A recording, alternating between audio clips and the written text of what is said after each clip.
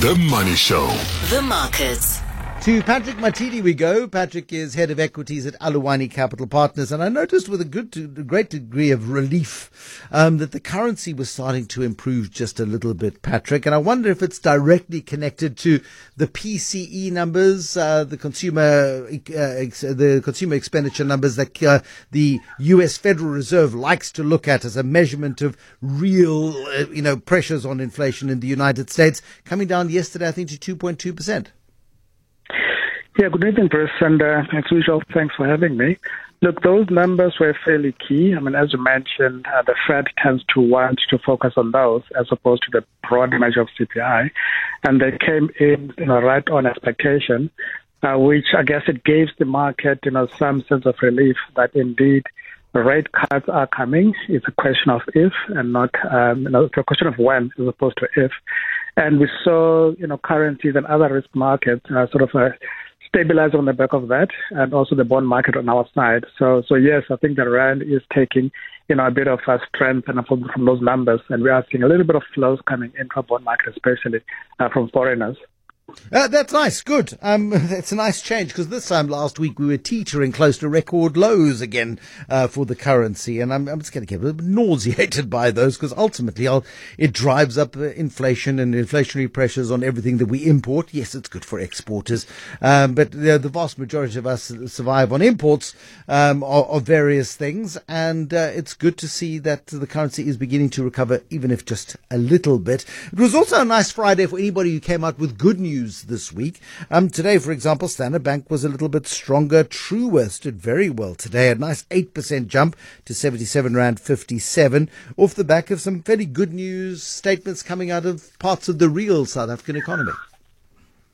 Yeah, absolutely. I think, especially on the banking side, we are now getting a flurry of results coming through.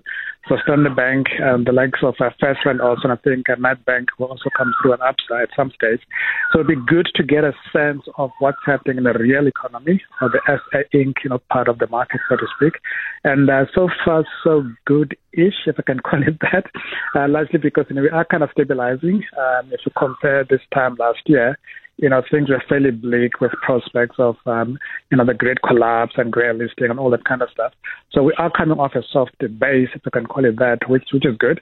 And hopefully we can build onto that for the rest of the year. We are still waiting for GDP numbers to be finalized. Hopefully those also will give us some glimpse as to how we close the year, especially for quarter last year. Yeah, exactly. So, and the Truworths numbers yesterday also lifted by the business that is the shoe seller, particularly good in the United Kingdom. The office business finally seems to be coming to the fore and doing what it was meant to do when it was acquired all those years ago. Yeah, it's actually a decent turnaround story because I think they went in at the wrong time, and then immediately we had COVID. And then suddenly, the work from home, people are not actually, spending up to look good when they go to the office. So it will appear things are, again, normalizing and sort of getting back to some semblance of normality.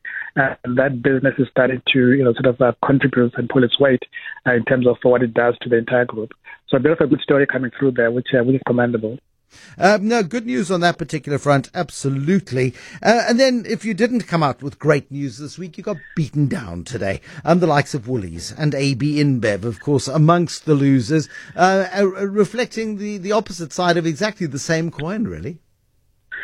Yeah, absolutely. I think you can add on to that in MPM. In terms of me. Yes, absolutely. Yeah. So again, the market can be brutal. If you perform to expectations, great, to get rewarded. But if you hit in a few potholes along the way, you do see that reaction coming through quite strongly. And the likes of InBev, they missed, in terms of their projections on the earnings side, and then that, we saw the stock down quite heavily. And similarly with Woolies, Woolies, is one of those that I think it is starting to worry us from an Aluwani point of view.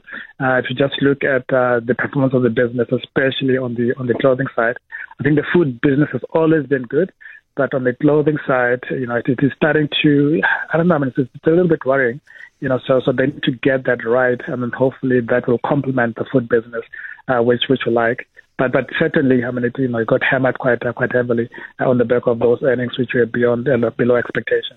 Patrick Matidi, thank you for wrapping it up for us on what has been a slightly better week. The head of equities at Aluwani Capital Partners, Patrick Matidi, this evening on the Friday evening edition of The Money Show.